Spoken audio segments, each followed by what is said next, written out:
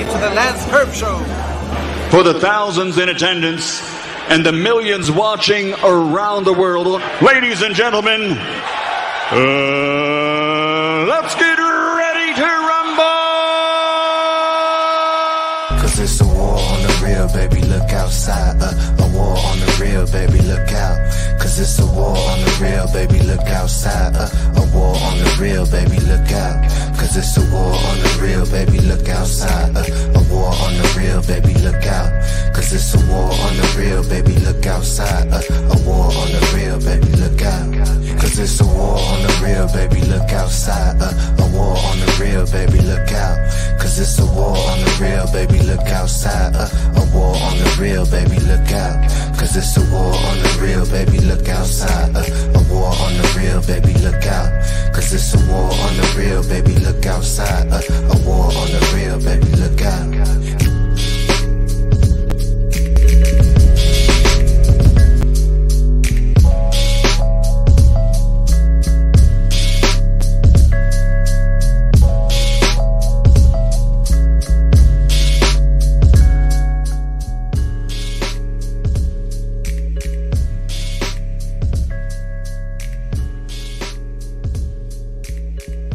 Yes, indeed. We are back with Brother Neil Frazier. He is going to teach as he always does.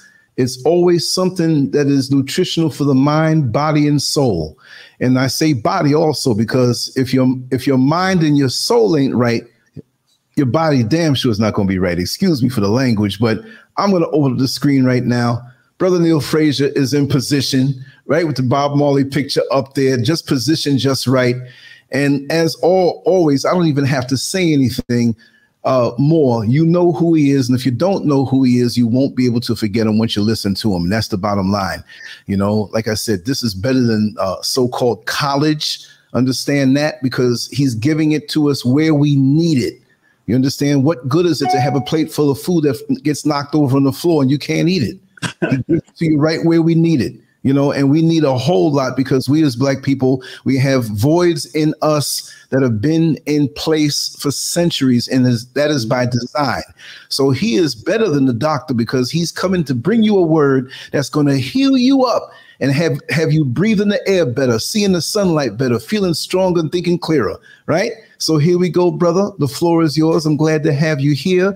This is a platform, but it's a plate and you are the meal. So we're ready to chow down with what you have to bring.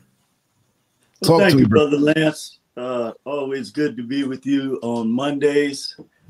Big shout out to everyone in the chat room, the family. I was getting ready to exit on that last line. Since I'm still here, I better go through with it. For real. But yeah, man, it's always good to be back with the family, you and the family on Monday. And today's lesson is a very, very important subject. One of the reasons that it's a very important subject is because, for the most part, these brave Black men who served in the United States military, in the early days of the United States military, accomplished things that no other regiment of soldiers during that time had ever accomplished. We're going to go through a lot of their accomplishments, but I just want to kind of put the topic out there. I know you had it on the subtitle there, but it's education and intelligence, solving your own problems, and the biggest mistake that we make as a people. Yes. So going back to what I was saying, in the history books, much of what is taught about this time period from 1866 to the 1900s is very, very fabricated. But let's start from the beginning, because again, I want to say that a lot of our people as history went on and the way the stories have been told, and we'll cover some of that, look at the Buffalo Soldiers as traitors. And in modern history, after a lot of the things that were known or discovered about what their functions in the military was. But again, many of us have only gotten a small portion of what they actually did, who they actually were. A lot of these great men have been lost to history. We're going to bring up some of their names and talk about them as well. But this is something that most definitely needs to be taught to our children, because they left this out of the history books. If they mention the Buffalo Soldiers, it's they don't mention them in the history books, I should say. But if you see them, when we used to see anything about them, it was just a small caption of, just showing like the cavalry. But we're going to break it down today. And I remember two of my older brothers went to Tuskegee. They in the 50s. They're both in Tuskegee Athletic Hall of Fame. One of my brothers, in the Tuskegee Hall of Fame for basketball, and then one of them is in there for basketball and football. But I can remember as a kid, the first time I saw a pamphlet that was at home that they had brought back from Tuskegee. And I saw, it was the first time I saw the picture of the Tuskegee Airmen and the Buffalo Soldiers. And so it wasn't until years later, I was dating a young lady. Her father actually was a Tuskegee Airman, but I had heard the stories. My brother that went into the military, this was something that inspired him. One of the most celebrated men in U.S. military history that should be known, Moses Williams, First Sergeant Moses Williams, was a fascinating man. And matter of fact, Lance, I believe you are related to General Colin Powell. And Colin Powell in 1991 dedicated a ceremony in, I think it was Vancouver, Washington, where Moses Williams is buried. But I want to go over a couple of things about the Tuskegee, the Tuskegee Airmen, but more importantly, the Buffalo Soldiers. Actually, there were 180,000 of these men. They fought first in the Civil War. Now, when you read the history books, you hear about Davy Crockett at the Alamo. You hear about, and these are isolated battles. And then you hear about, what's his name? Daniel Boone, who built the first fortress going west. That's called Boonestown. Okay, and all of this history, it actually glorifies these men, such as John Fremont. Everything here in California is named after him. But they glorify these men as the greatest frontiersmen in American history. But I beg to differ on that. And let's look at the history of the Buffalo Soldiers, and then, we'll plainly see why that they should be have a special place in American history, because the frontier would certainly have fell if it wasn't for these brave Black soldiers who actually guarded the frontier from Canada, the Canadian border, all the way down to the Mexican border, and going further east as far as the Colorado Rockies. So Dr. William Leakey, who did a 20-year study on the 9th and the 10th Cavalry, okay, which 1 in every 5 soldiers during that time were Black, the Buffalo Soldiers. Now, they got this name because when the Native Indians, the modern day ones, when they first saw them, it reminded them of the buffaloes that had the woolly hair in between their horns or what have you. And so that name stuck with the Buffalo Soldiers. But they were instrumental in every war that the United States fought. And this is another tragedy, that these men are left out of the history books, because they played, as we'll see today, they played a very pivotal role in the westward expansion of the United States, as well as the building of the expansion of the western expansion of the United States.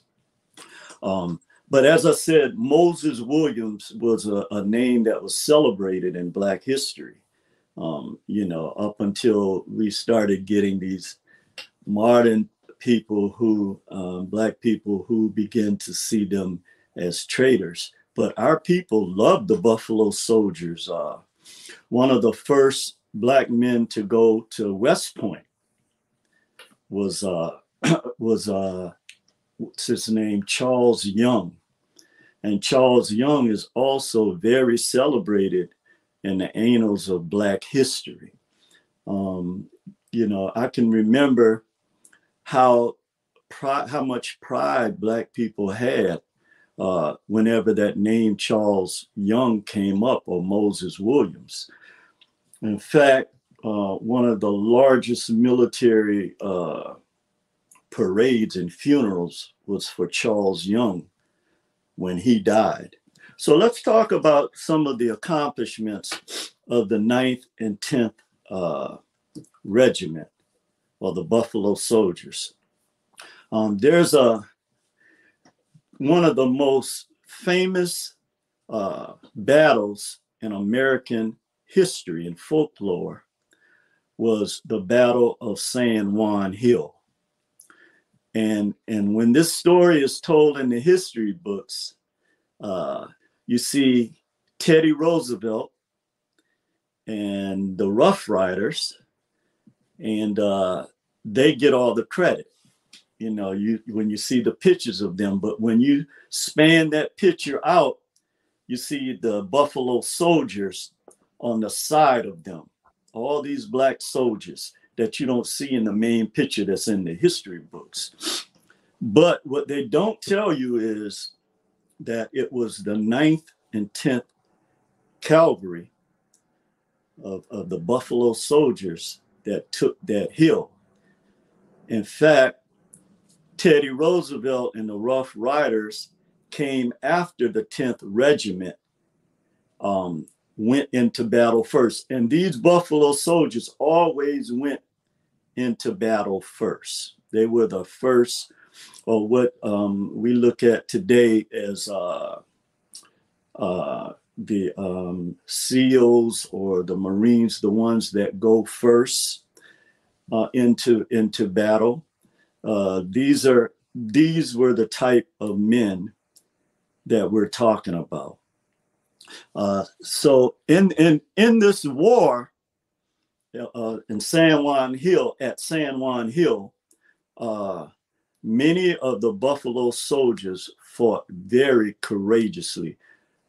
And this is why the United States was able to capture Puerto Rico. Also, in the Cuban War or the Spanish War, when the United States defended Cuba, and they the battle at Santiago, the city of Santiago, it was the 24th and 25th Regiment, Black Regiment, that took that city. And I believe it was, what's his name? Sergeant Barry. Because when you see in the movies about this, you see the white soldier planting the flag. Well, those of us that know real history know this is not true. It was Sergeant Barry. I think I wrote down his first name, but his name is Sergeant Barry. He was the one that planted that flag. Now, they went back after they knew that, we knew this real history when they made the movie. I can't think of it, but Denzel Washington and Morgan Freeman was in this movie. And they showed Denzel planting the flag. And see, because we don't know, real history that they've hidden from us, we didn't know the significance of that. But what happened was the regiment that was shot down, I believe it was the 3rd Cavalry, the white unit, Sergeant Barry took the flag out of one of their hands and planted theirs and the 10th Regiment. So, and so they were the first U.S. park rangers. This is something else that's not known. I believe it was Sequoia Park.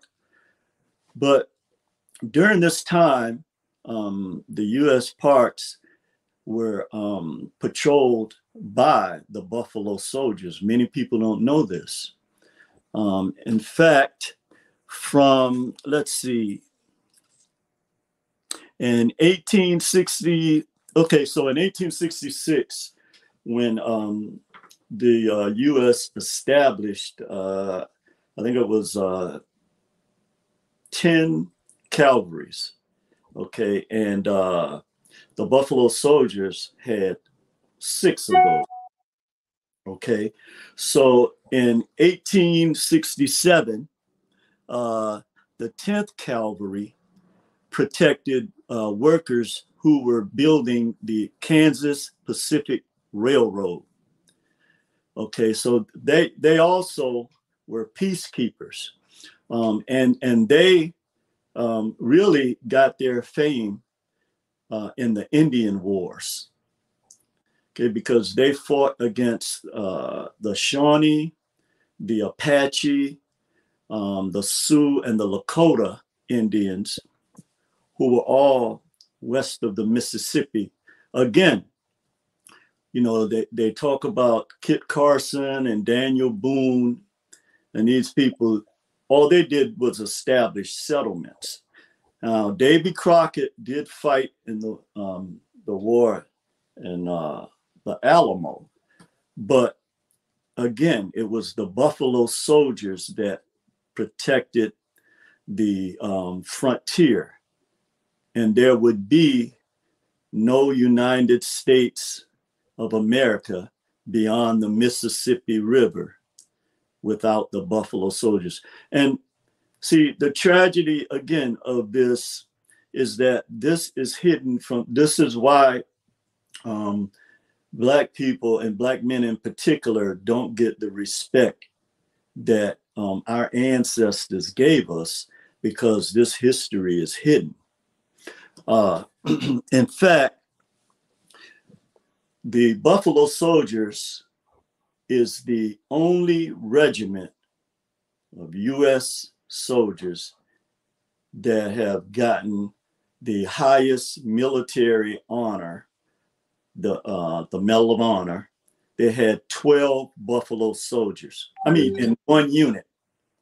in both the 9th and the 10th regiment, there was between 12 and 14. As a matter of fact, one of the first ones, because I can remember when I was young, and we heard about Sergeant Emmanuel Stance. He was the first Buffalo soldier that got the Medal of Honor. These men were brave.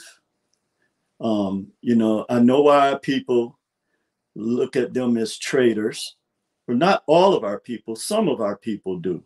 They certainly were not traitors, because you got to remember, and this is one of the reasons why I always say to our people is, you got to look at things from a 360-degree angle.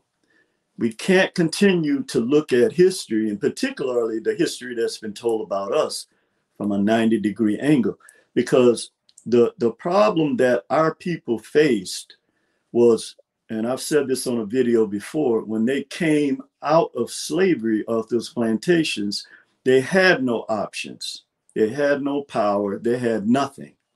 So many of these men, I mean, $13 a month was a lot of money for them, coming from nothing. So many of them, and one of the Buffalo soldiers said in one of his narratives that this was the only part of the American dream that was accessible for them. So many of them signed up for the military just to have a better way of life, to travel, to get out of their conditions. So you can't fault them for this. My brother that went into the military, he was inspired by Moses Williams. I can remember him talking about that. And Moses Williams is a great man in American history. And I would put him up against anyone, any soldier in American history. And that's not to put down anyone. That's just to bring out the fact. One of the reasons why, another reason why this is hidden, because we have a problem in this country with Black male masculinity. So certainly many of our young men, if they had known the true history of this country, would not be in the conditions they're in, because they would have a higher consciousness in terms of who we are. So the 9th Regiment actually spent 11 years in Texas. Now, here's the irony of this. In East Texas, okay, many of our people were being terrorized by the Ku Klux Klan during that time. But in West Texas, the Buffalo soldiers were protecting the white settlers. So, you know, there was a major contradiction here, because, again, they spent 11 years, and during that time, Texas was like a desert. One of there were 3 Black men from the Buffalo soldiers during that time that went to West Point. They were highly discriminated against. So, you know, some of the ones that were allowed to go in initially, they were ran out. But Henry O. Flipper, okay, remember that name, very important brother. I did some research on him. Again, there's not very many pictures or written history, but there is history about them out there. But the interesting thing about Henry Flipper, who was the first graduate of West Point in 1877, West Point in New York, was that he faced a tremendous amount of racism. But when they talk about him, they talk about his resolve, because he knew that it was important for him to graduate from West Point to prove that Black men, the only reason that they were not educated in the military hierarchy was because they weren't given a chance. And so he knew that if he did not graduate and allowed this racism to destroy him, that it would have an effect on Black men, you know, down through the generations. And that's what was said about him. Also, the sad part about what happened to a lot of our men who bravely served this country for 25 years from 1866 to the 1900s. Well, actually more than 25 years. So they're in, you know, like many of us, because of the jealousy of Black male virility, faced dishonorable discharges and a lot of things that was just not fair to them. So Henry Flipper, this first graduate of West Point, was falsely accused, okay, and court-martialed. And he was falsely accused of a crime he didn't commit. But what was said was that he was seen riding on horseback near a white woman who was riding a horse. He was dishonorably discharged and falsely accused. He was court-martialed.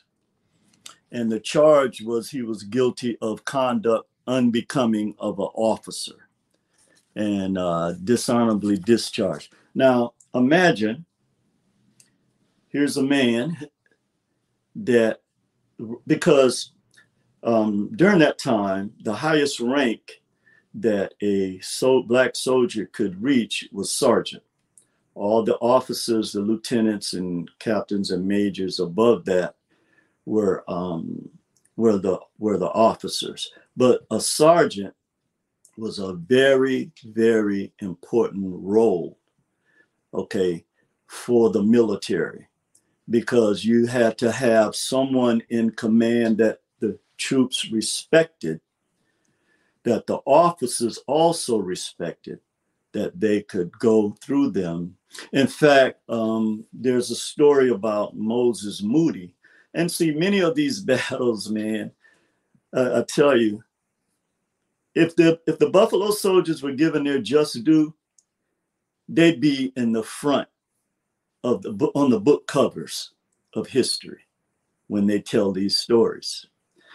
But Moses Moody Moses Moody, the basketball player for the Warriors. Moses Williams was always out front leading his men. And the officers, the white officers, gave him high praise, and he was a Medal of Honor recipient as well. Charles Young, in 1889, was graduated from West Point after Henry Flipper. There was another guy, I can't remember his name, who was between them. So there were three of them that during this period actually graduated from West Point. And Charles Young, the most celebrated one, as I said, when they had this parade for Charles Young, Black people came out in the thousands, because Charles Young also faced a lot of racism at West Point, but he was a brilliant brother. In fact, when he died, now the problem they had with Charles Young and why he was never given the star of the Brigadier General until after he died was because they knew that if he was, much like Colin Powell, that he would be in charge of white officers. And, you know, it's so amazing how one brother or two brothers can have a spotlight on them from, the highest positions of power in our country, simply to keep them from getting their just due. And so they had this major issue because they needed someone like Charles Young, who was a brilliant soldier, a tactician. And they talked about him like, the way that they talk about Teddy Roosevelt, who was actually not a soldier, is the way that the Black soldiers talked about Charles Young. And he also led them in battle when they took the Philippines. And during this battle against the Philippines, the Filipino government and the soldiers wrote letters to the colored soldiers saying, put down your weapons. This fight, we don't want to fight against our brothers of color. And some of the men from the Buffalo Soldiers joined the Philippine army to help fight against, the Buffalo Soldiers, because they felt real strongly. The Filipino people really came out and said, listen, this is not your fight. We have a right to be independent. Our first general in 1940 was Benjamin Davis. He was actually a Tuskegee Airman, and his son was a very celebrated pilot, Tuskegee Airman as well, Benjamin Davis Jr. I remember his name. So many of these men died. Like I said, Emmanuel Stantz, who's another brave brother, when they fought the Indian Wars, had it not been for the Buffalo Soldiers, I'm telling you this today. This is why our people have to understand and comprehend our history in this country that's been hidden for a reason. And we can't get into these little battles we get into calling people traitors because they served in the military. I have high respect for my brother who, he's dead now, but, he loved the military, even though I didn't have the same feeling, and many of us don't have that same feeling.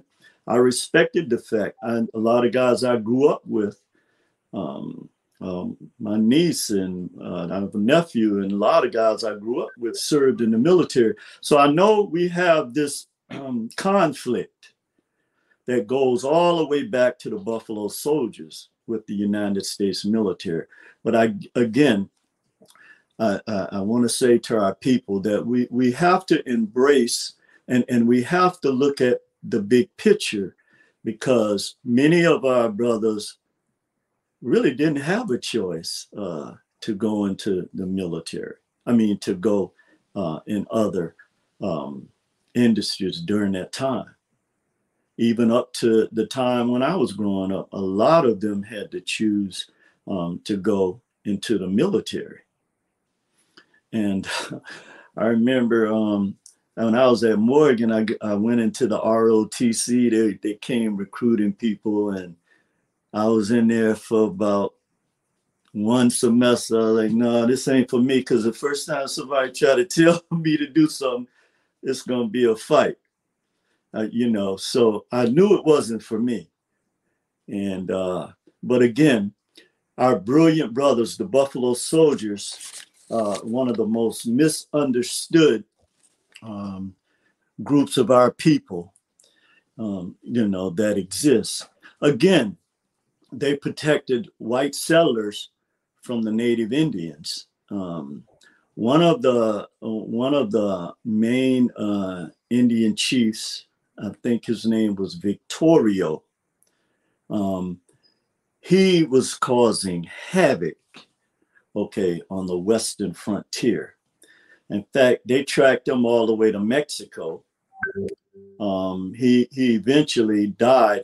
Now, I will say, and these are people of color, because in some of the narratives of the Buffalo Soldiers, they were saying how difficult it was because Black people were debating, okay, you're killing people of color for the United States who have us in this condition. So it's always been this major conflict with our people in regards to our relationship, not just with the U.S. government, but also with the U.S. military, who is a branch of the government.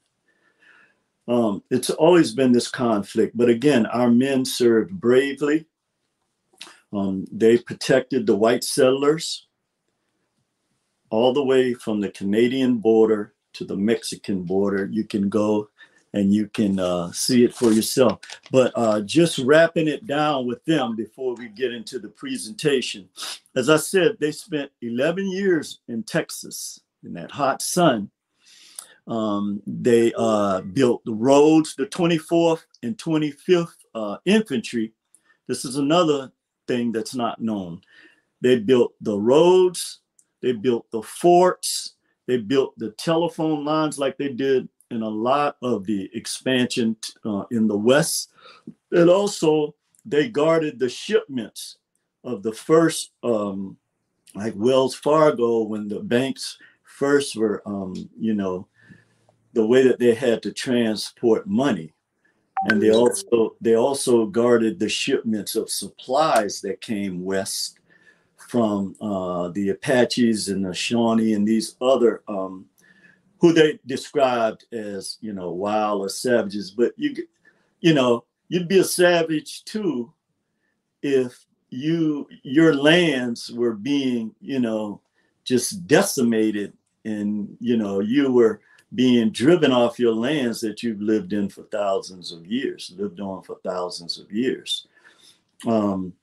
One of the sad parts about this relationship and why many of our people look at the Buffalo Soldiers as traitors is because they did, they helped to destroy a lot of the settlements, the Indian settlements, and helped to move them off the lands. And then they guarded, a long stretch of hundreds of miles so that that they could not come back on that land.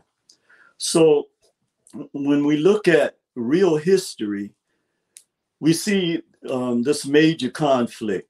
Again, Black folks, when they begin to see the Buffalo Soldiers and the things that they were asked to do by the U.S. military, they begin to have conflicts because, they were driving people of color off of these lands. I believe the ones that were in, I think they're called the Modoc or something like that. They have also a history that they talk about the Buffalo Soldiers and how, they had this major conflict seeing these Black powerful soldiers that looked like buffaloes who they revered, now fighting with the white men that took their land. So it was a major conflict. I will admit that. But just to kind of wrap it up, his name was Sergeant George Berry, the one that planted the flag in the war in Santiago in Cuba. But again, I implore our people to, teach real history to our children. It's very important. This is one of the major mistakes that we continue to make, is not so much now, but as time go on and how we've operated with teaching our history, is that we still sort of regurgitate the history. It's hard to get something out of you that you are indoctrinated with. It's very difficult. I understand that. But now we must take the time, okay, because it's very important that our children know this history. These brave Black soldiers who were the backbone of the early United States. Again, there would be no Western United States without the Buffalo Soldiers. And that's a history that must be told. Regardless to what type of conflict we have, these men served the United States military and the United States government very proudly. Many of our people during that time was very proud. When you bring up the name Charles Young or Emmanuel Stance, Mango Sanders, a lot of this. Now, and I'm going to end about the Buffalo Soldiers on this point. Now, Teddy Roosevelt, who's given all this credit, again, he was not a soldier.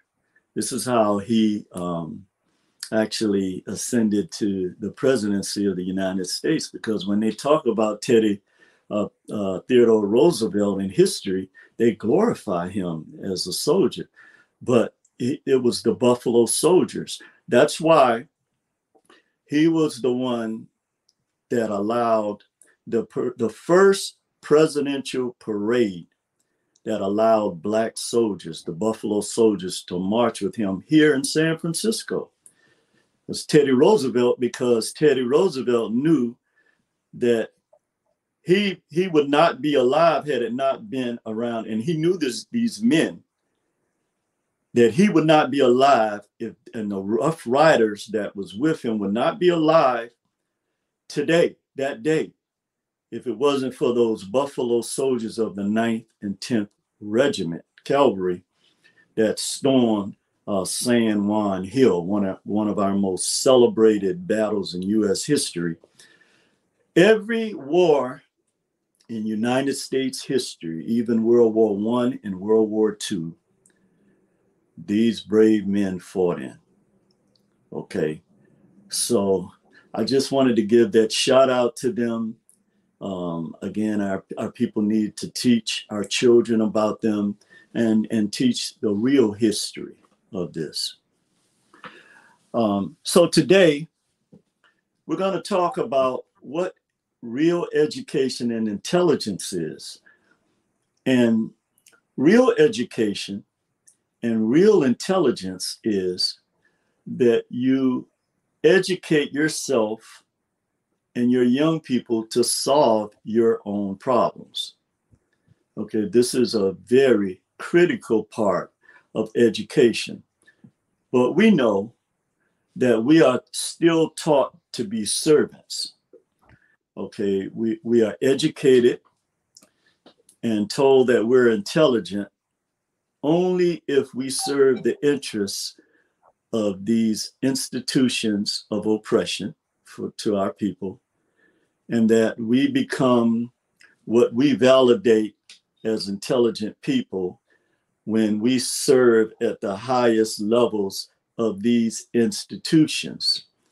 But whenever we talk about building our own, or celebrating our history like all other cultures of people do, then we get this clapback that we must not be, we cannot be pushed back any further, because now you can see that they're even building these political tirades against our people, with words like woke. Hell yeah, we're woke. And we're still awakening. So you can make fun of it all you want. Many of these people would not be in the positions they are today had it not been for the bravery of Black folks. So, you can pretend and do say all of these things that you want out here with these other cultures that don't know the real history of the United States, but we know the real history of the United States. And this is why when I've heard people say, when the Europeans go to the motherland and all the other places that our people are outside of this country, that when they see African Americans, they feel some kind of way, because they know that we know their real history against our people. Okay, so we're not gonna sit back and allow this to continue anymore, because it's devastating to our people. It's devastating to our young people.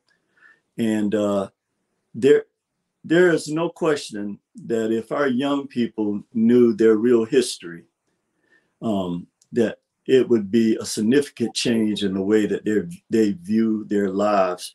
Even today, one of the main posts of the Buffalo Soldiers up in Seattle, Washington, they're all over the country, and they're training young Black men about their heritage.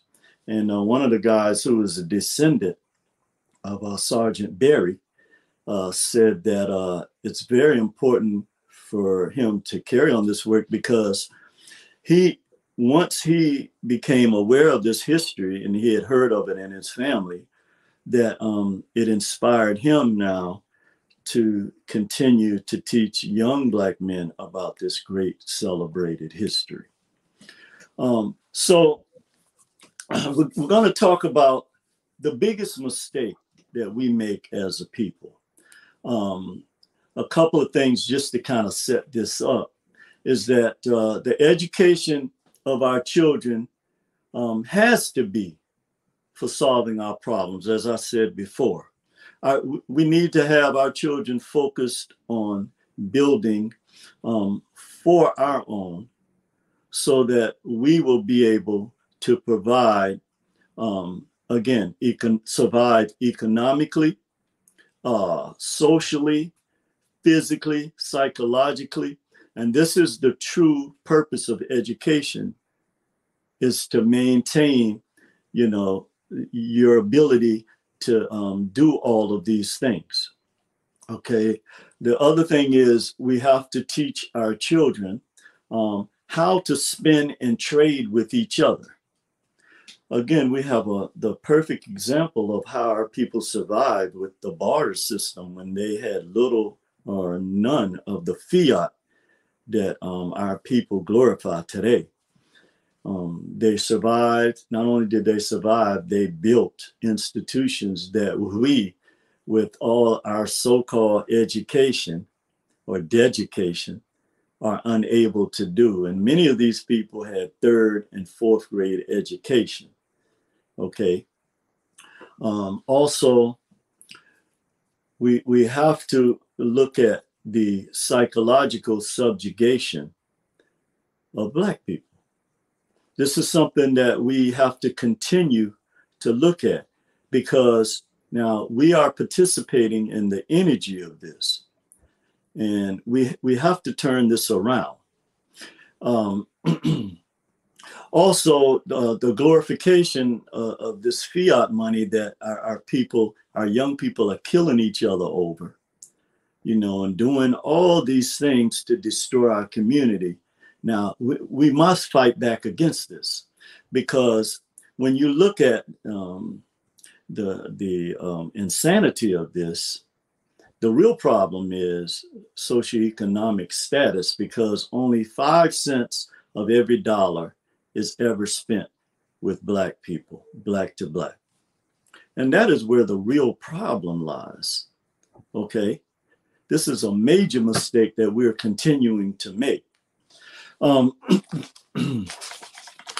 So let's talk about mistake number 1. Okay. Now, I often say this, but I want to bring this point out a little more so that we get the full comprehension and understanding of this.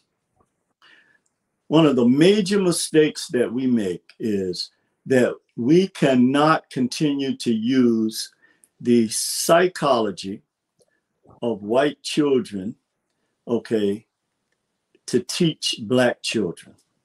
Okay, I want you to hear me very good when I say that. we cannot continue to teach our children based on the psychology of white children. Okay, this is a critical mistake we're making, because what has been shown to us is you cannot build or help anyone else if you're not helping yourself first. This is the first law of nature. You cannot, you cannot extend any type of assistance to anyone if you have not done this for yourself. And so when we go back and look at the psychology of Black children, or The Magical Child, the book that was written by Pierce, then we see clearly that we have brilliant geniuses that are born in this world.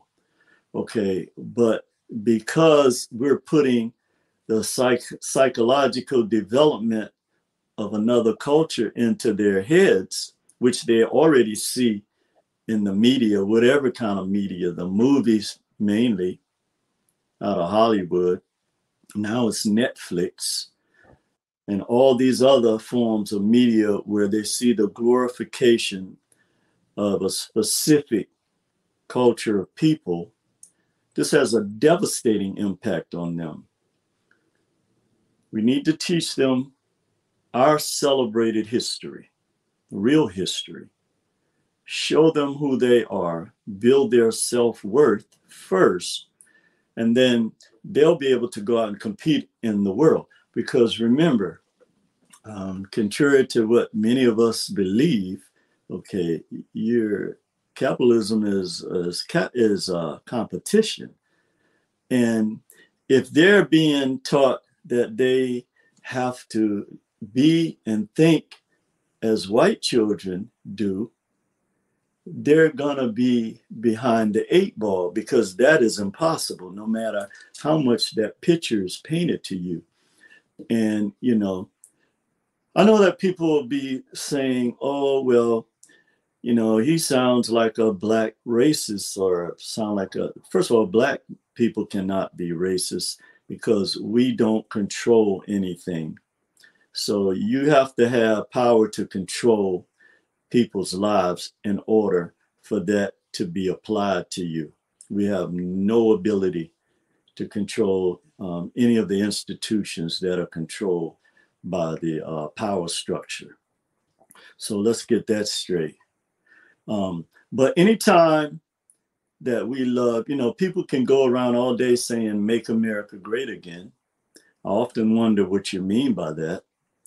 But, you have the right to do and believe whatever you want. But now at the same time, why are you denying us to make Black folks great again? To make our history what it is? Why are you angry at us? Because we're talking about the great accomplishments of our ancestors. We get a lot of clapback for that.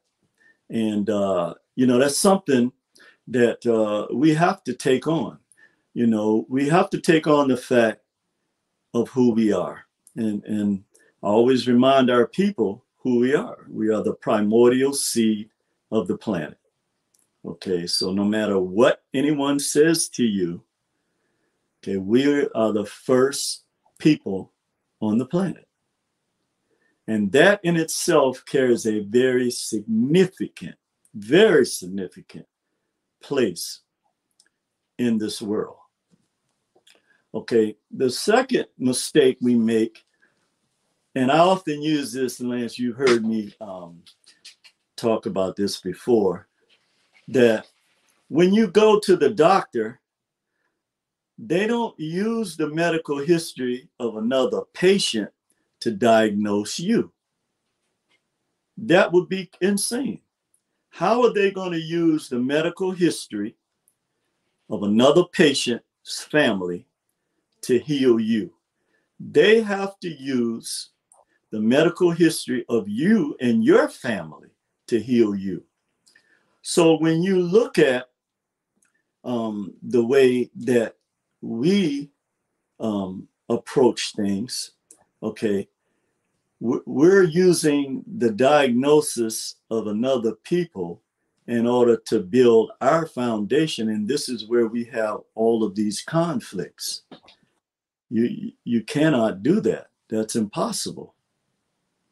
There's nothing in nature that will allow you to use a different seed, okay, in order to define your seed. Again, as I said, you're not going to plant an apple tree and expect to get oranges. That's not going to happen. So when you're dealing with social, economic, or social psychological issues, whatever they may be, then you have to look at the history of Black folks in this country in order to do that, and stop using the history of other people to train our children, because you are participating in their demise. Now, the thing that you have to realize is that they are already being taught these histories all of their life from the very first time you turn on the television. This is why I'm against, in a sense, our kids being educated through the television like we like to do. Black kids watch more TV, I think it's 12 hours a week, than any other group of people. Okay. And these are the things that are really destroying us, because this war that we're in, they ain't worried about you no more. All y'all thinking about is how many new cars you can have, Just a lot of different stuff that don't matter. While these people that are coming here are building from the foundation, and they're using their culture and putting pride in their culture to do that. But in fairness to our people, they are not faced with the weaponry that is aligned against us. And our great prophet has told us through his musical genius just what we are faced with, what we must believe, and how we should approach these things.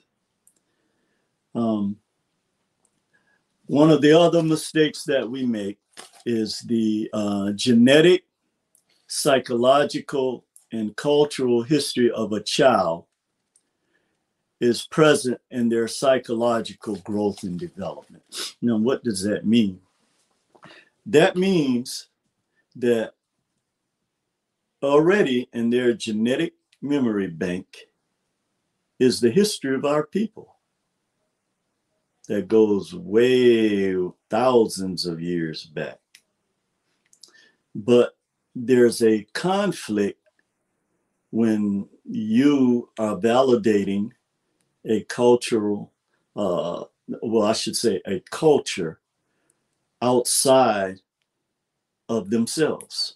This is where the first major conflict comes for them. I can remember how I was always, it just bothered me when they were reading the Bible, and the pages and our people used to like the old King James version. They felt like this was the actual literal word of God. But anybody that has studied theology knows that this is not true. So the problem is, I can remember thinking, God, there are no black angels. How is that?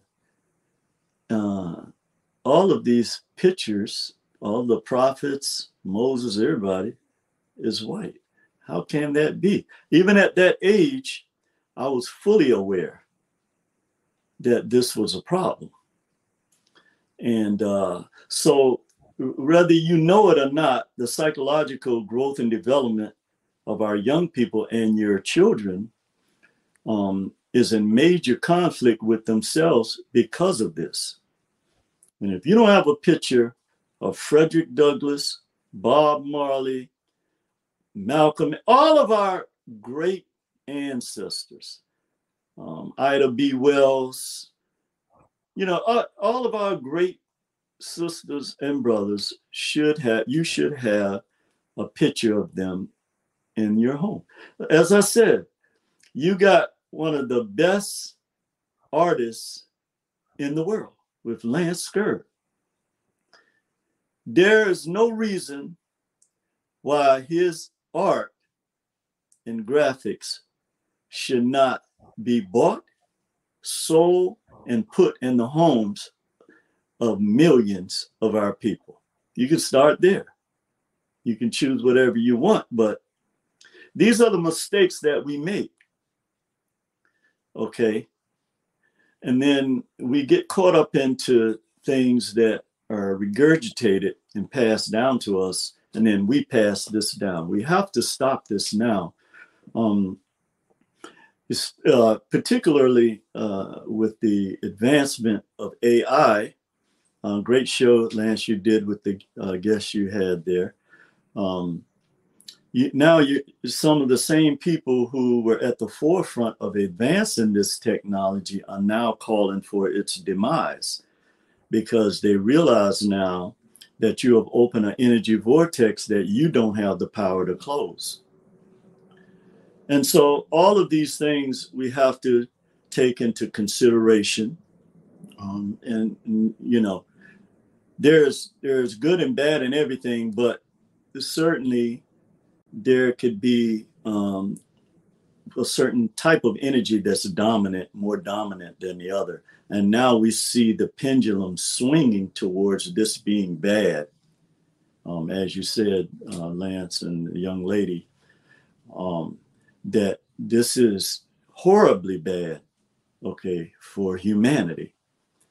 And I know a lot of people will have an issue with me saying this because, now technology does have its advantages. But again, the mistake that we're making is we're putting all of this in one basket, particularly with our young people.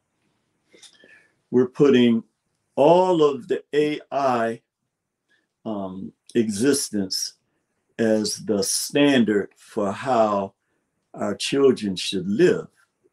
And they don't know anything now about farming. They don't know anything about building. Most of them, if you open the hood of a car, don't know anything about that. The one thing, too, is that children from other cultures are learning to build houses from the ground up, how to fix things in their homes. I can remember when I was in high school, they had home ec classes where they taught us different things with different trades and how, to learn how to build and put certain things together, build cabinets, on electrical work or what have you. So again, this is why they used to have programs that I can't think of the name of some of the programs right now. I'm sure I'll think of it in a minute. But where, in the summertime, everybody didn't have to go to college, okay? In fact, now, I even question the validity of that looking back. Because the things that we need to know, the other mistake that we make is we wait for the crisis to hit, where we should be looking now, okay, as a Black think tank that all of us are involved with, that we should be looking now 5-10 years down the road. Because again, a lot of the things that are being planned for us, we don't see until it's too late. We're always on the defensive, where we must go on the offensive. This is a critical mistake that we have always made, that we cannot afford to make moving forward, because the things that they have planned for our people, you would not believe. So one of the other mistakes that we're making surrounding this point is that we're not telling our children that them sticking together, trade. I don't give a damn where you're from. Who cares where you're from? It's where you're at. And we must get past this ignorance, okay? Because this is going to destroy our people worse than it is now. Our young people are facing a tremendous uphill battle that you are not aware of, okay? So, and this is going to have a major impact on us, simply because we are still chasing the fiat and not teaching or coming together to build. Now, the other problem with this is that our young people learn from what they see us do, whether we know this or not, okay? And what they see is that we can't agree on anything. We can't come together to build anything. That, like the people who have indoctrinated us, we fight against each other on the minutest things that don't have any relevance, okay, to our survival, socially, economically, psychologically, spiritually, and physically. So now you can't claim the title of being the primordial seed, okay, and not do the things that the creator, creatrix spirit of the universe have put inside of you and not manifest those things.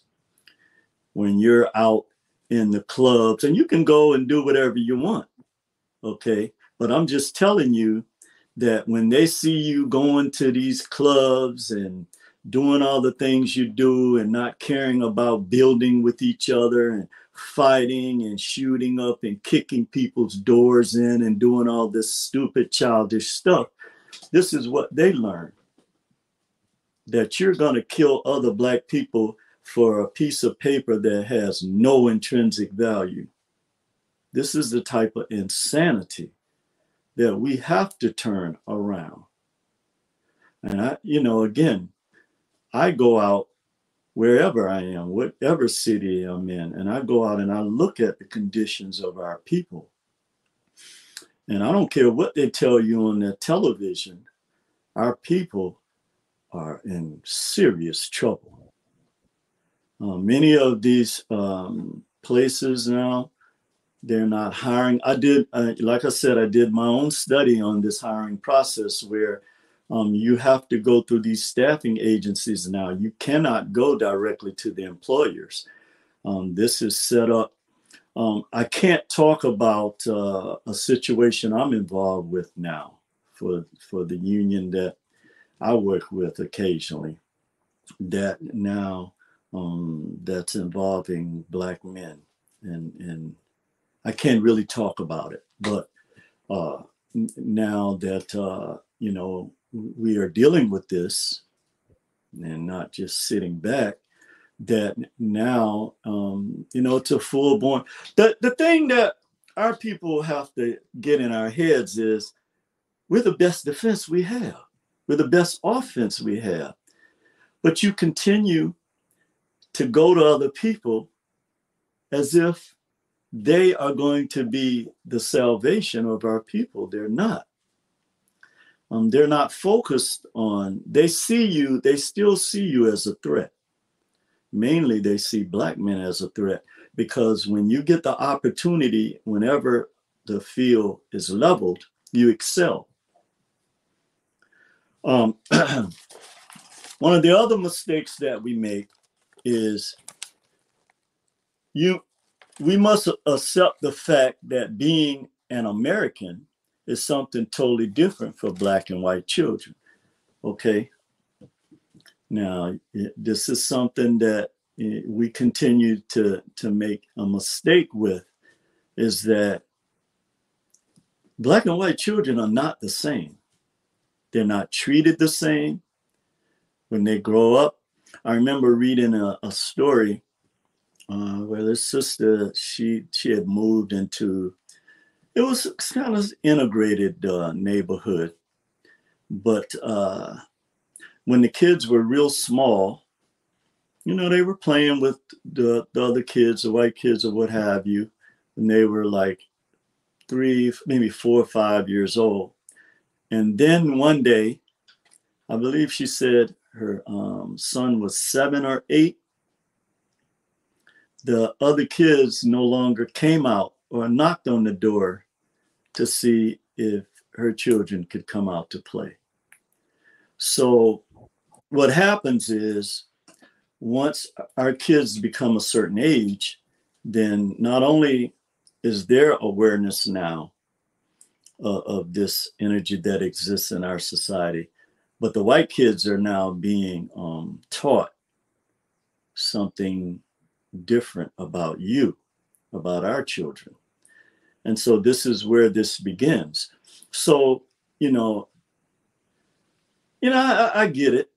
I know you want to teach the children, because at our root, we're not bitter, hate people that operate off of hate. Okay. But some of us have let this now become a part of our energy and that we've given to our children. But the thing we have to remember is we cannot force relationships with other cultures on our children, because now they will see at some point that there is a major difference in the way that they're treated, why they're treated that way. And we have to deal with this. We can no longer pretend like this doesn't exist. We have to have these conversations with them. If they choose to have friends from other cultures, that's fine. I'm not saying anything is wrong with that. What I'm saying is you cannot continue to lie to them about the reality of the world that we live in. This is a big mistake that we're continuing to make. Everybody doesn't love you like you think. I remember the first time I had to have this conversation with my oldest son, because he's a lot like me, has a big heart, and the way we were raised, that, you care about people. Well, the world doesn't think that way. In fact, they see your kindness as a weakness in many ways, unfortunately. So you have to surround yourself with people who, always treat people fairly, but just understand that everybody doesn't think like you. Okay. And you have to surround yourself with people that do. That's just the way of the world. You can work with other people from your base. One of the things too is that we're taught that we must lower ourselves and our standards to integrate with others. And that once we show this pride about ourselves, that it is a form of intimidation to other people. I'm sorry to tell you, that's your problem. But we must now really be truthful with our children about the situation that they're in, because they're facing things now that we didn't even have to face. Also, a big mistake that we make is that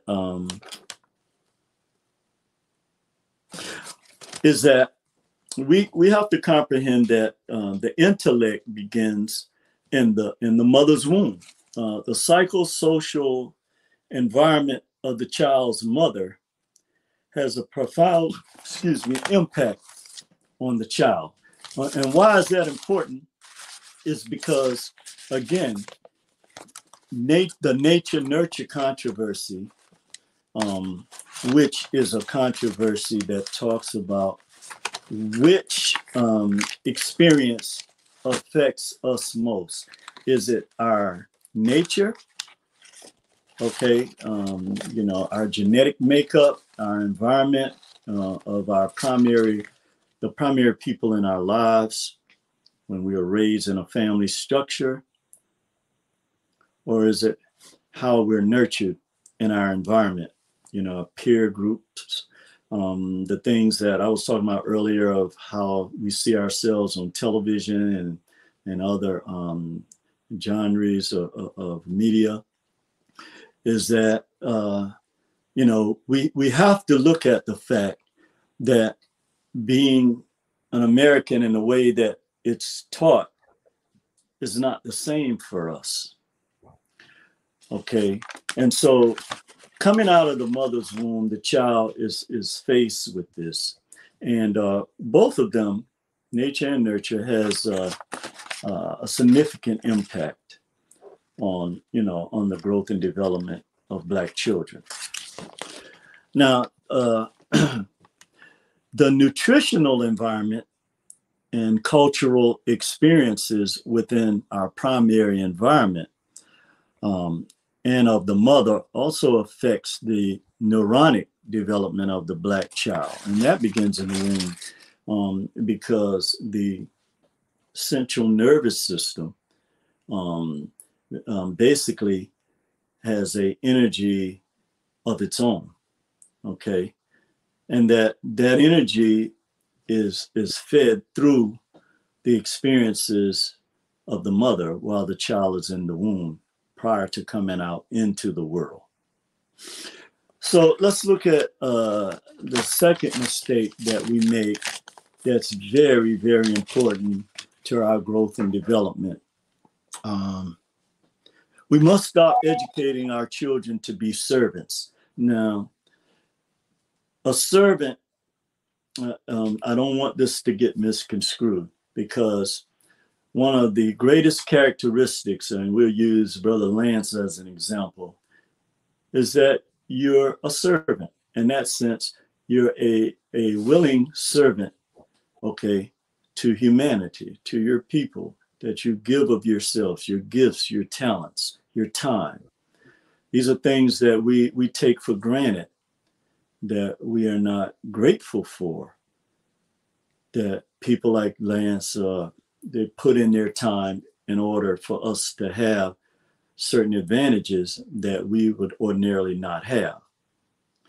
But the servant that I'm referring to, and by the way, that is one of the greatest characteristics that you can possess as a person, being a servant to humanity and to your people in particular. But the servant that I'm talking about is when you're serving, being educated to serve the needs of other people that have no intrinsic value for you or the people that look like you. So in order for you to have a title or to get the fiat, then, and again, don't get me wrong, we have to earn fiat. Okay, that's not what I'm saying. What I'm saying is that when you put this as a value above your brothers and sisters, whoever they may be, that's a problem. Okay. But this is a serious mistake that we make, is that we teach our children to be servants of a larger culture, or the dominant culture, when there is the only value that comes out of that is that you get a title, and you may get a higher level of fiat, but that does nothing to build, or it has no essential value for you or people that look like you. And we must begin to see and view life through these lenses. One of the other mistakes we make is we continue to teach our children based on a Europeanized definition of the world and the values that sort of like when I was talking about the Buffalo Soldiers, that we're teaching them from the same history books about Davy Crockett, okay, and Daniel Boone and Kit Carson. And again, that's not to to degrade those men. Certainly, they deserve their place in history, but why deny our people our rightful place in history? There's something wrong with this picture. I mean, those of us in the know, and the people in the chat room, and Lance, and those of us that know this, we know why they do it. Okay. And when you look at, when I look at the things that, the events that happened here in San Francisco this weekend that I had to hide myself from, we know why they want to demasculize Black men. We know this. Okay. Again, people, you have your right to be who or whatever you think you are. But I also have the same right to reject that. And I have the same right to say that I don't want little boys and girls going to the same bathroom. You can build a separate bathroom for them if that's what you want. And I don't hate on anybody. I didn't create nobody. But now when you're telling me to force something that I know is wrong and I know that I'm against, then I have a problem. Okay. And so, you know, you can take that for however you want to take that. But we must continue to, because they're trying to make Black people the face of this. So we are making a big mistake by, again, you know, the people that want to believe and do whatever they want, that's fine. Just don't try to force that on me and mine, just because that's not gonna fly. The other mistake that we're making is not realizing the evil plan, to keep generations of Black people in a perpetual state of mental, physical, and emotional slavery. And that schools have become the instruments of generational poverty, servitude, and economic oppression. Now, these schools today, man, it's incredible the images and symbols that are used, to teach our children what they're teaching them, and why we must begin now to clap back against this. Pretty much, Brother Lance, I want to wrap up the presentation there. If you know, if you want to have a discussion about it, it's fine. I don't know if you're still around. Yeah, I'm here. Oh, okay. I'm here. I stepped away the voicemail really quick. Yeah. I'm sorry. Okay. So, yeah, and our people have to take up these challenges now, because you know, they're switching the game in terms of how it's played. And what we're having an issue with is that, again, by the time we realize what the game is often too late. And so all of these things we must begin to look at, okay, because it's going to be extremely important for us to going forward with these new battles that we're fighting, is that we deal with reality. One of the things that I've noticed now even more strongly with a lot of the, I guess they like to call them battles that our people are having with one another, is that we get caught up into, there is no one man or woman, okay, that has 100%, that is 100% right on everything. Okay, in fact, there is no one viewpoint about something. We know from the way the universe is structured that there are several different points of light on any subject. And we have these battles about things that maybe one of our scholars have said, or another one have said, or and when I talk about scholars, there are scholars in all different walks of life, you know.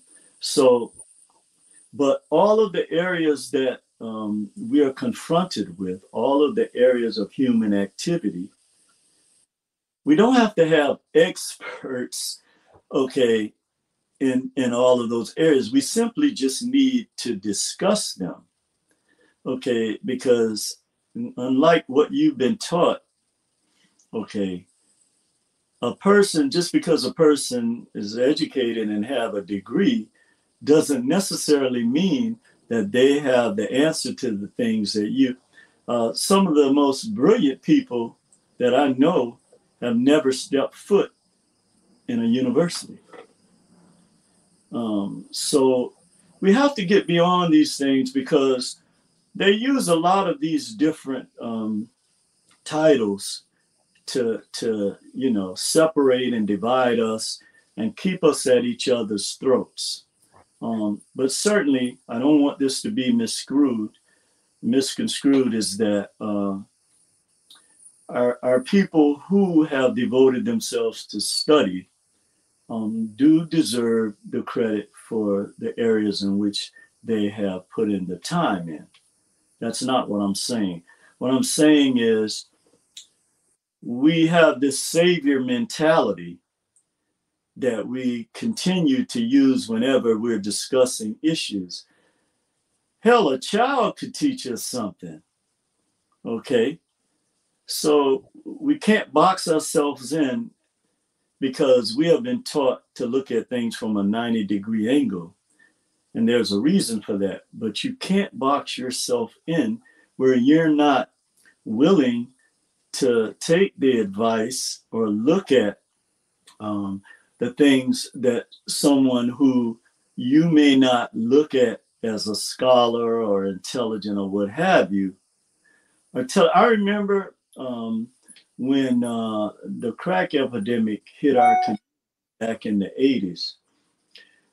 Do you know some of the most brilliant people were the people that had this addiction?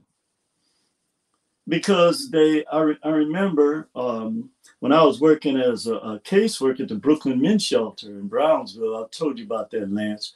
One of the things that we had to do, this was in the 80s, is we had to go out in the van and pick up the people who were using crack and try to take them to a program.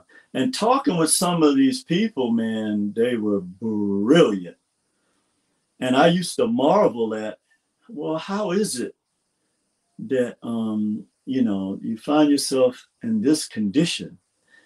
And, you know, after talking with them and realizing, okay, this is because of things that were targeted towards them, how these drugs were brought into our communities, and how when a person is economically depressed, that you're looking to self-medicate in any way you can. So I began to have to look at things in that way. And that set me on a lifelong path of really understanding the things, the forces that were against or are against our people, and how I had to start looking at it from a different angle, because certainly I could not do anything to help people if I did not comprehend this myself. And, you know, having certain struggles in my own life pertaining to, you know, the fact of people always trying to push you down when you're fighting for your people, and how they constantly come against you on a personal level. Even our own people have this sickness that, you know, I had to learn to navigate certain things that I was doing, that I was involved with, and relationship to the systems I was trying to navigate in, and just realizing the type of fight or the war that we were in, and making the decision that this was a lifelong thing for me, that I was going to be in this battle for the rest of my life. And that was the decision that I made. And I tell people all the time, had I turned my back on that purpose for our people, I'd have so much fiat, I wouldn't know what to do with it. If that was the only thing that I focused my life on, rather than building something that I could leave as a legacy for not just for my children, but for other children, Black and brown children around the world, then that, even to this day, that's still a struggle for me. Because I know that if I do certain things, it would require me to walk away from this purpose,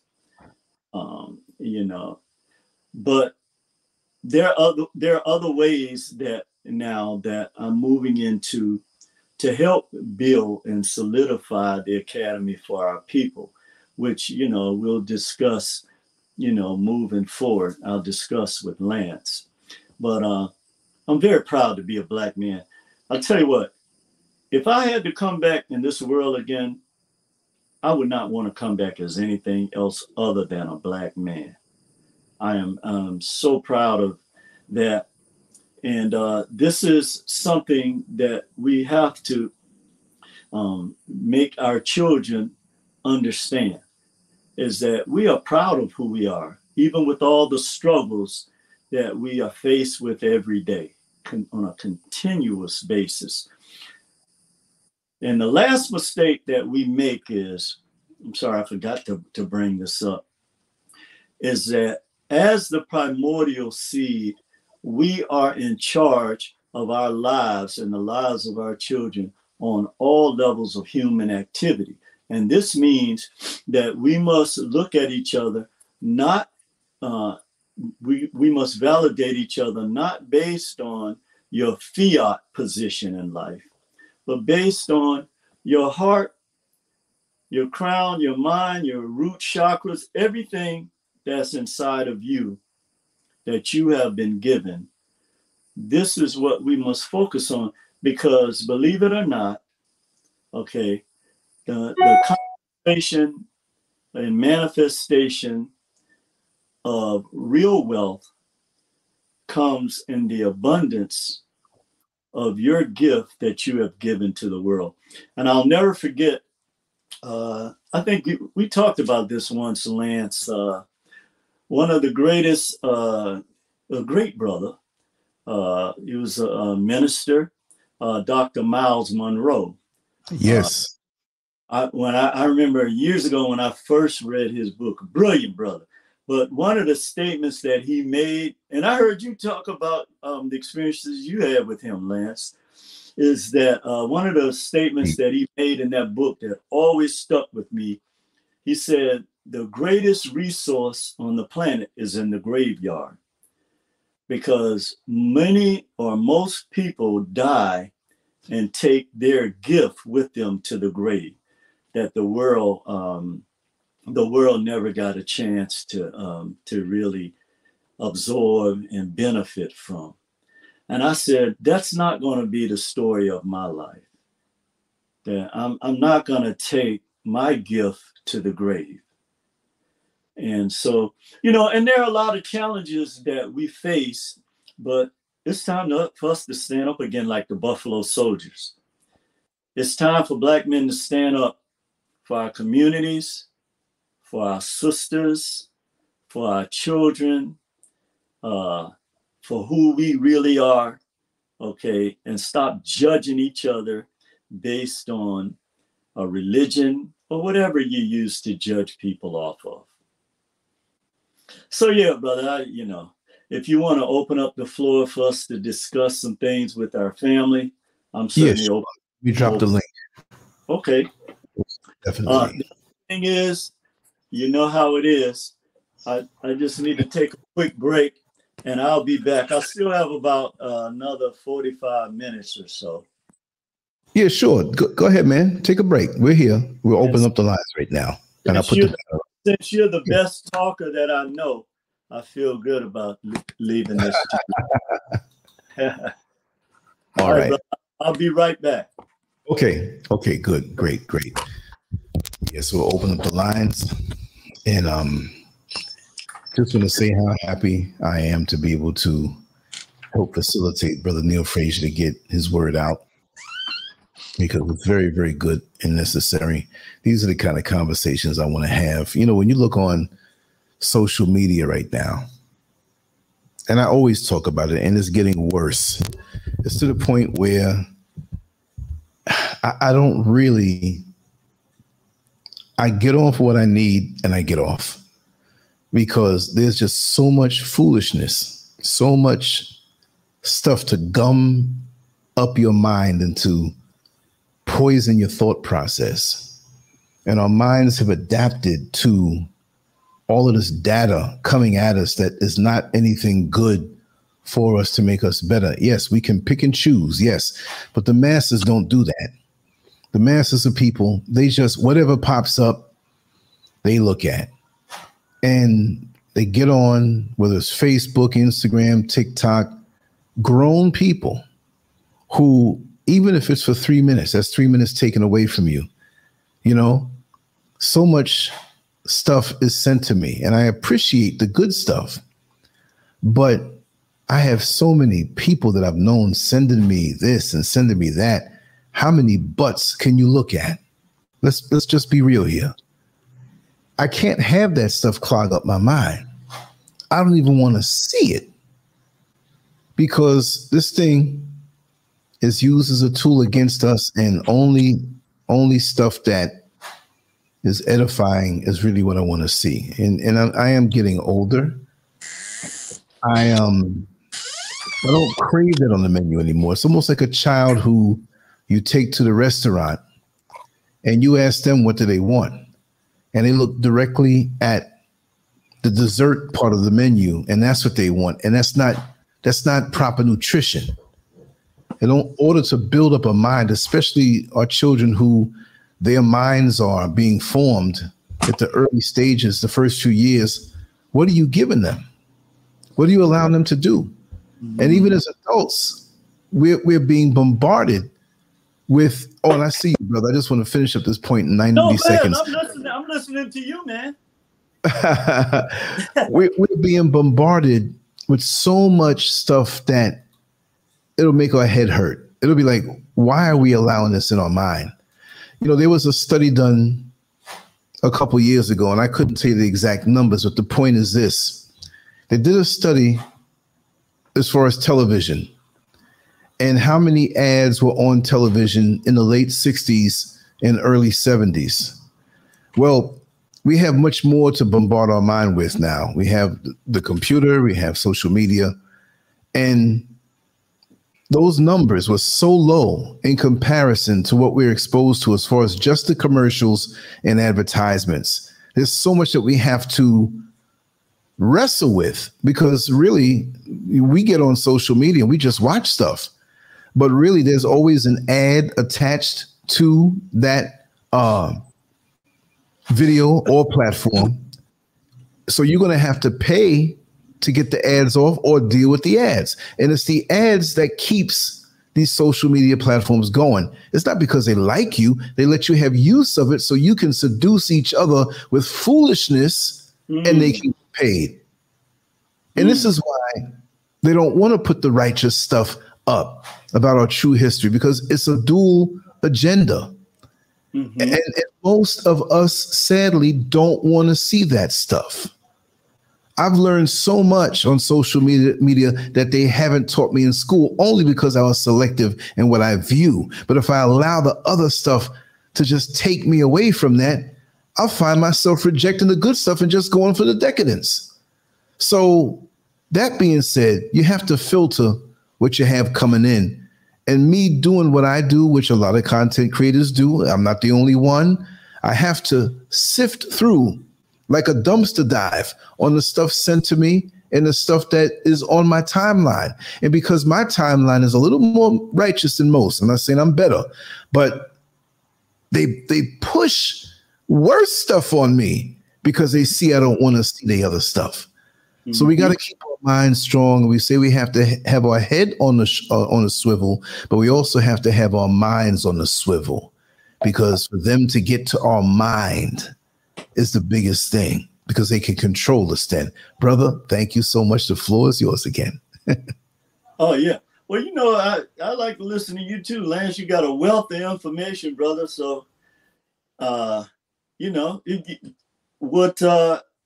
nobody came in on the link yet? Nobody yet. Okay. Okay. I think they're so bedazzled as to what you shared, it like a deer in the headlight. I just tried to link again. Anybody wants to come on in, you know, and speak to Brother Neil Frazier, feel free to do so. You know? Yeah. And, you know, I think, well, not think, I know that much of what we see with Black people, if we knew our real history just here in this country, forget going outside of the country, I mean, just right here, would change the social, psychological, and economic situation of Black folks. It would. One of the greatest things, because the word pride, and again, one of the real problems that we run into is because the English language is a bastard language.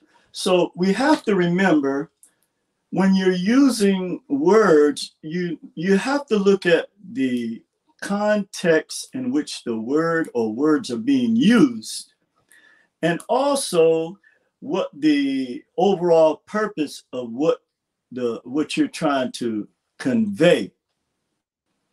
Because many times it's just like the word American. Now, it's true, we all were born in America. But what does that term, because when you look at the larger society here in this country, they take a word like patriotism and they make you feel like if you don't have the same psychological temperament that they have, the way that they look at the world in terms of how they have mainly use force on the world to obtain what they have, and they still have this mentality, that's not, okay, who Black people are. So when we try to follow and use that as a standard, it creates all kind of problems for us. You just take politics, for instance. You know, why is it that we have to agree with one way of thinking or the other? First of all, there are two different wings of the same bird. I remember when I was living in, working in Washington, D.C., you know, when you go downtown, you would often, you know, see or hear about these people who were, well, the same thing with the judicial system, the judges and the lawyers, they all, you know, stick together or they socialize together, right? But you would see these politicians from both parties. They go to lunch together, they drink together, they socialize together. But when you hear them on TV, you know, they're spewing all this stuff against each other and blah, blah, blah. But you have to remember, in this country, it's based on socioeconomic strata or status. Black people with fiat have the same, many of them have the same mentality that these so-called white people that call themselves patriots have. But they don't look at you and I as a patriot. So when you call yourself an American, which is really a lie, because again, I don't know of any greater patriots than the Buffalo Soldiers. In fact, not only did they guard white settlements, they even guarded the Indian settlements from the five civilized, so-called civilized tribes that white people call. They had the same privileges of the settlers, some of them. And it was the Buffalo Soldiers that guarded those five tribes, along with white people, against, again, the ones that they call wild or savages, who basically, you had taken everything from them. They got to eat. They got to survive. You got them living on these little plantations or reservations. And now you're calling them wild and savage because they're trying to take back what you took from them. You see what I'm saying? So it's the way that we look at things that really, and the mistake, again, that our people make is trying to look at being American through the lens of other people, which is impossible. It puts you in a real bad position. But again, this was something that was like it was a real awakening for me when I first went to Clark, Atlanta, and I saw, well, Black people were running Atlanta at that time, the political structure. Maynard Jackson, I'm trying to think the other brother's name. I can't think of his name right now. Anyway, the city council was Black, but it was the white business structure of Atlanta that actually was the hidden hand that made decisions. And I'll never forget, it was during the Atlanta child murders. And when they were saying that Wayne Williams was killing all these Black kids, when they knew, because Maynard Jackson had gotten a report, they knew that possibly the Ku Klux Klan was behind this. And it was something that never came out until decades later. One of the mothers that was privy to this information had brought this out. She said, Wayne Williams didn't kill my son. So, you know, we have to look at, it's the same image that they project of Black men again today. Whereas they project them as patriots and saviors, when the truth be told, the real saviors of America and American frontier are the Buffalo Soldiers. That is a fact. That is a fact. Many of our Black women played a very pivotal role. There was I forgot to mention, there was a female Buffalo Soldier, but she disguised herself as a man. Her name was Kathy Williams, but she signed up as William Kathy. And you can go back and read this in history, or find her name in somewhere in history. But she, once they found out she was a woman, then of course they kicked her out.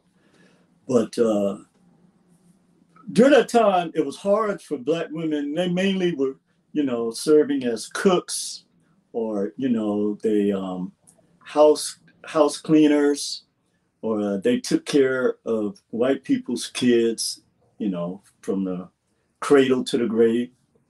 And so there weren't very many opportunities for. So what has happened is over the centuries and the decades, because they wanted to destroy the history of the masculine history of Black men, then they elevated Dignesh above us. And this has had a devastating impact on Black male psyche. And this is behind a lot of And I'm not making excuses. I'm just simply saying that this is behind a lot of the effeminate type of behavior that you see with our young Black men. But certainly, as we begin to really tell our story, this is why we don't have time to be arguing on the internet. We don't have time for that. Okay, we are in a goddamn war with people trying to wipe us off the map because they don't want this history to be known. I know I'm gonna get a lot of emails later, as always. And more importantly, they want people that are coming to this country to buy into this narrative that Black men are lazy, that they're criminals, that they don't want to do anything but get high and drink all day. You're talking about less than 10% of our people. And all cultures have a bad 10% or a bad seed. We are the only people who our 10% is put before the world, where everybody else's trailer trash or whatever else it may be is hidden from the world. So again, this is why it's important for us to not be on these platforms arguing with each other, trying to prove whose point is. Who cares about your point or your ego? We need to be focusing on teaching our children how to work and build together and not be fighting against each other over stupid shit like colors, where you're from, who's your, all of this crazy stuff that's going to continue to hold us down. It's time for us to move beyond this. It's time for us to move up here. And again, religion helps, okay, to keep us in this fog state, okay, because all we're doing is glorifying, okay, the value of a culture that doesn't value you as a human being. And this was the other irony that some of the Buffalo Soldiers, now imagine spending 11 years in Texas, which was mainly a desert during that time, 100-degree weather. And then finally, they said, well, what are we going to do with them? They have accomplished like they do us now. We don't need them for that anymore. They sent them to damn Montana, 20 below zero. Okay, this is the thanks they get. They sent them to Montana to guard, white people there because they didn't have no more need for them in Texas. And just like a lot of our brave men who were unfairly. Oh, now after Teddy Roosevelt, his life was saved by the 9th and 10th Cavalry, okay, at San Juan. Also, one of the most celebrated battles in U.S. history, Wounded Knee. Okay, now General Custer, who they celebrate in U.S. history, okay, great general in his own right, but General Custer, his 7th Infantry Division, he said he didn't want to fight with the Buffalo Soldiers. But years later, decades later, his old division, the 7th Infantry Cavalry, was being decimated until the 10th Regiment of the Black Buffalo Soldiers, the same ones that he said he didn't want to fight with, had to go save his old division from being slaughtered. So you see, when they tell these stories in history, just like in the history books I was saying earlier, where you see Teddy Roosevelt and the Rough Riders, who there would have been no more Rough Riders if the 10th Division, did not rescue them, okay, in Santiago, not Santiago, at San Juan Hill, Teddy Roosevelt wouldn't have survived to become president. And these are the things that they don't tell. But yeah, that picture you see in the history books is just Teddy Roosevelt and the Rough Riders.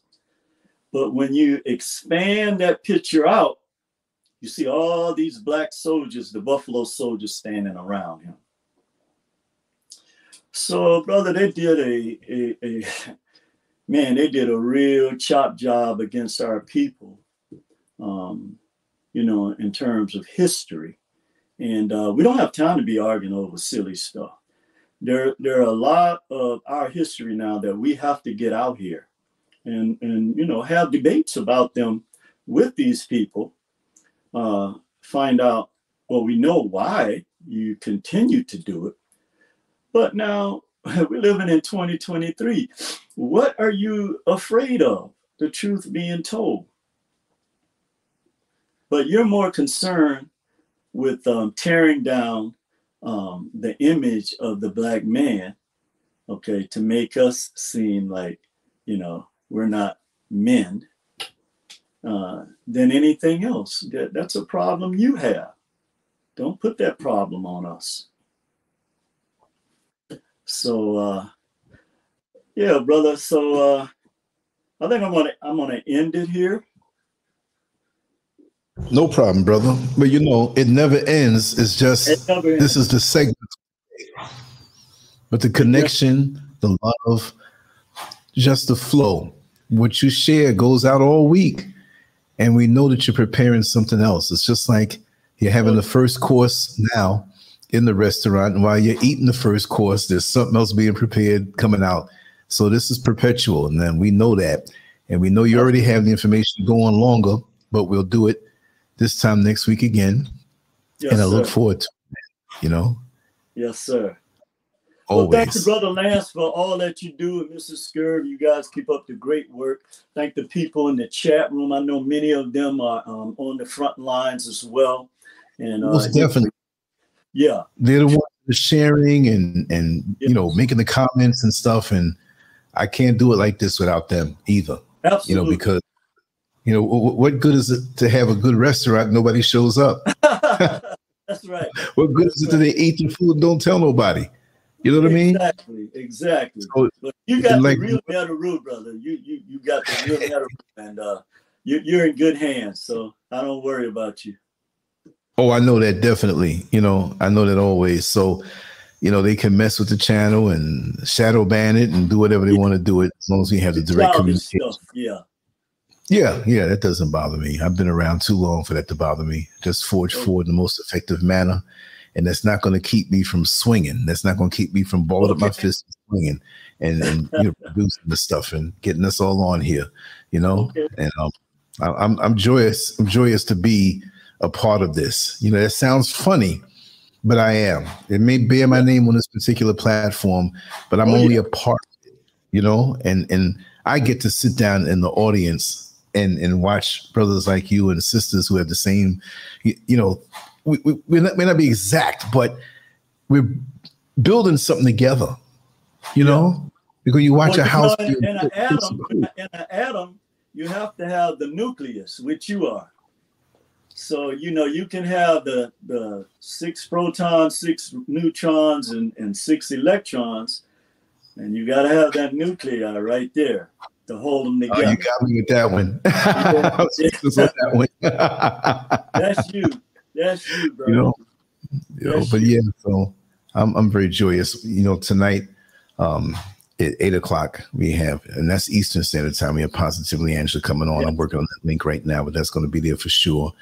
And the work goes on, you know, and when we have these presentations, we have to know that there's much more to it than just the time that you're on. It took years, a lifetime of experience and study for you to get to this point and to let it flow from you so easily. So that I appreciate. When you live the life of something, it's just like when they say muscle memory, you know, you don't have to think about it. It just comes out of you. It flows out of you. So you can tell a real scholar, a real master, it just comes out of them. Like I said, I always say, and I'll say this, and I know you're getting ready to go. A young lawyer has to bring his books into his car to refresh his memory before he goes into the court, because he hasn't had that many years to absorb it. But a lawyer who knows this stuff and been doing it for years, he doesn't have to bring the books even into the car. He leaves them at home, because he becomes a lawyer because he knows so much. You know, I'm not bigging up all lawyers, because we know most of them are liars and crooks, but that whole process and concept, you know what I mean? That concept, yeah. Exactly. Experience exactly. is our greatest teacher, huh? Exactly. Experiential knowledge, yeah. Most definitely. Well, matter of fact, I want to make a last point. I'm glad you brought that up, man. I told you he was the best talker. Matter of fact, Moses Williams was uneducated, but he was one of the most, if not the most celebrated Buffalo soldier. And the commanding officer of his unit, this lieutenant, had graduated from West Point, but he requested Moses Williams to lead that unit then when they were going into battle, because he had to depend on the experience of Moses Williams to fight that battle.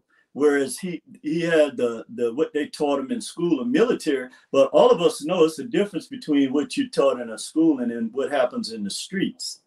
That's right. And if you don't have that knowledge, then you're not going to be able to win no battles. So that, you know, we have brilliant people in our communities. We just, because they don't fit the standards that we've been taught that they have to fit, we just reject them, you know, for what other people say. Yeah. But anyway, man, I enjoyed this today, Lance.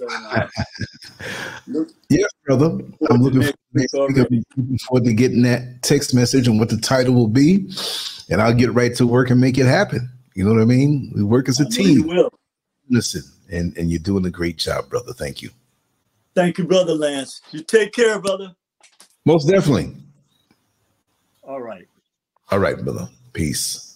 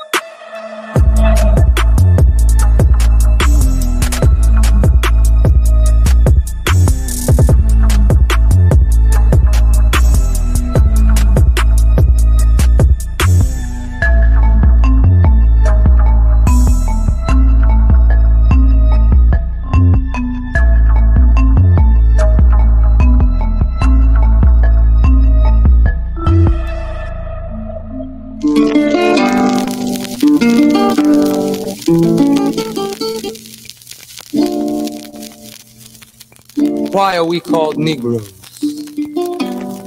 Why are we deaf, dumb, and blind? Why is everybody making progress, yet we seem to be lagging so far behind? Why are we mistreated? Why are we in this condition, stripped of our names, our language, our culture, our God, and our religion? Here in America, all of our religious training has been gotten by the preacher. He has told us of a heaven way up in the sky that we can't enjoy now, but rather after we die. But all of the years that we're living, for us there's nothing but hell, pain, torture, and misgiving. Yet the Bible speaks of a heaven filled with material luxury, which the white man and the preacher has right here, so we see. So my friend, take it for what it's worth. Your heaven and your hell is right here on this earth. So let's check back into history, which rewards all research and tells us plainly. Before the white man gained entry to the East, he was living in the caves of Europe, a ravenous beast, eating juniper roots and eating flesh raw, till God sent Moses to civilize him and teach him the law. Then, following Marco Polo, an explorer, he gained entry into Asia and Africa. From China he took silk and gunpowder. From India he took jute, manganese, and rubber. He raped Africa of her diamonds and her gold. From the Mideast he took barrels of oil untold. Raping, robbing, and murdering everything in his path. The whole black world has tasted of the white man's wrath. So my friend, it's not hard to tell. A white man's heaven is a black man's hell.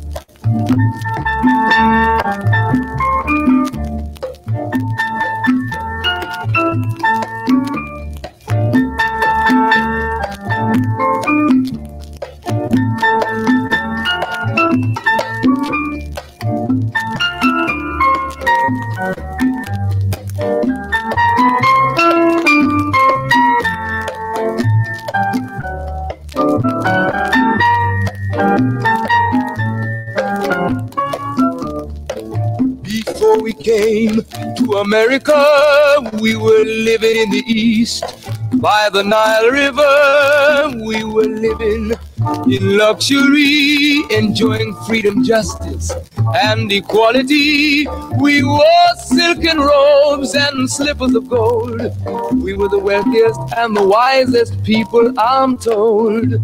Now we are the poorest of the poor.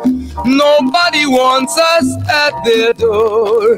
So my friend, it's easy to tell. White man heaven is black man hell.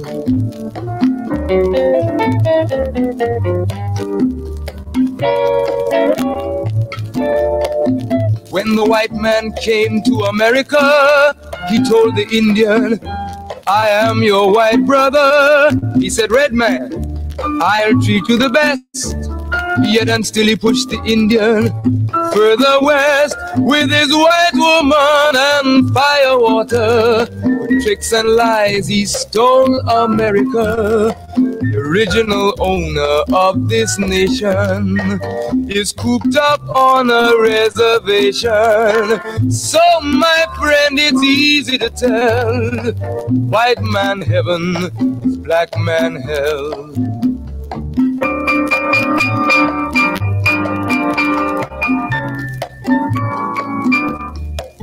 He needed someone to work the land. His back was too weak.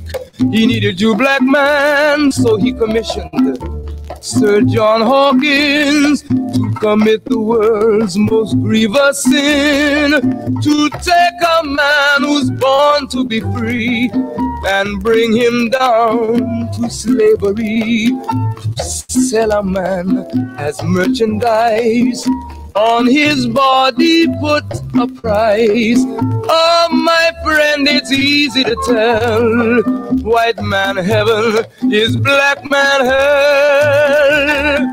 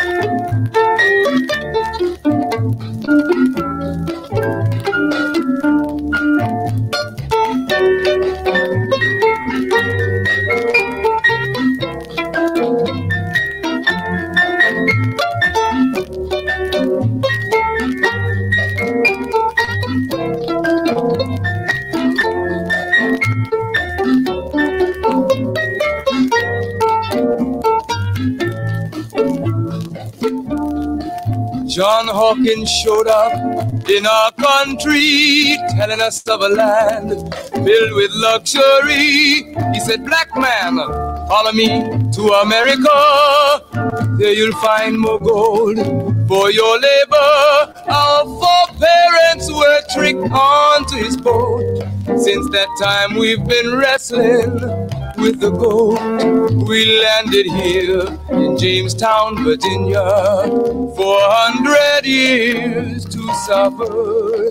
So my friend, it's easy to tell. White man heaven is black man hell.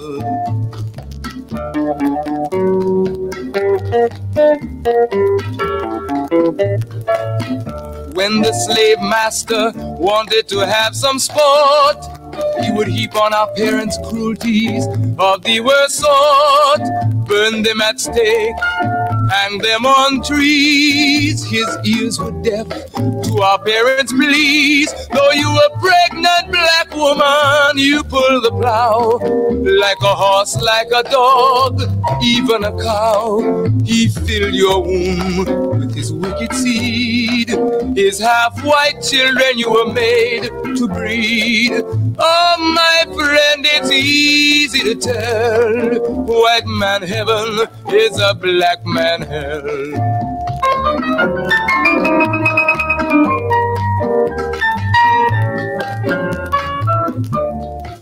So-called Negro, open up your eyes. Black man everywhere is on the rise. He has kicked the white man out of Asia, and he's going fast out of Africa. With every ounce of strength and breath, his cry is give us liberty or give us death. The whole black world has their eyes on you to see what the so-called Negro is going to do. So my friend, it's easy to tell. Our unity will give the white man hell.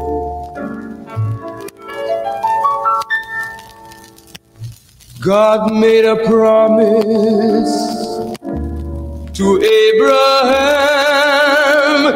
His seed would be a stranger in a foreign land. They would suffer and be afflicted 400 years, but he would come, wipe away their tears. Our God and Savior, Allah has come. He has declared the white man's day is done. He has given us a divine messenger, one prophesied to come. His name is Elijah. We now can stand up, the whole world to tell. Our God has come to give us heaven and take the devil into hell.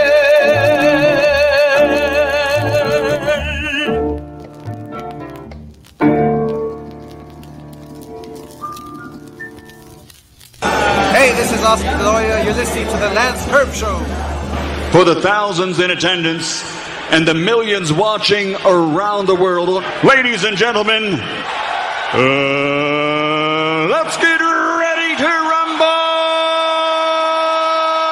'Cause it's a war on the real, baby, look outside. A war on the real, baby, look out. 'Cause it's a war on the real, baby, look outside. A war on the real, baby, look out. 'Cause it's a war on the real, baby, look outside. A war on the real, baby, look out. 'Cause it's a war on the real, baby, look outside. A war on the real, baby, look out. 'Cause it's a war on the real, baby, look outside. A war on the real, baby, look out. 'Cause it's a war on the real, baby, look outside. A war on the real, baby, look out. 'Cause it's a war on the real, baby, look outside. A war on the real, baby, look out. 'Cause it's a war on the real, baby, look outside. A war on the real, baby, look out.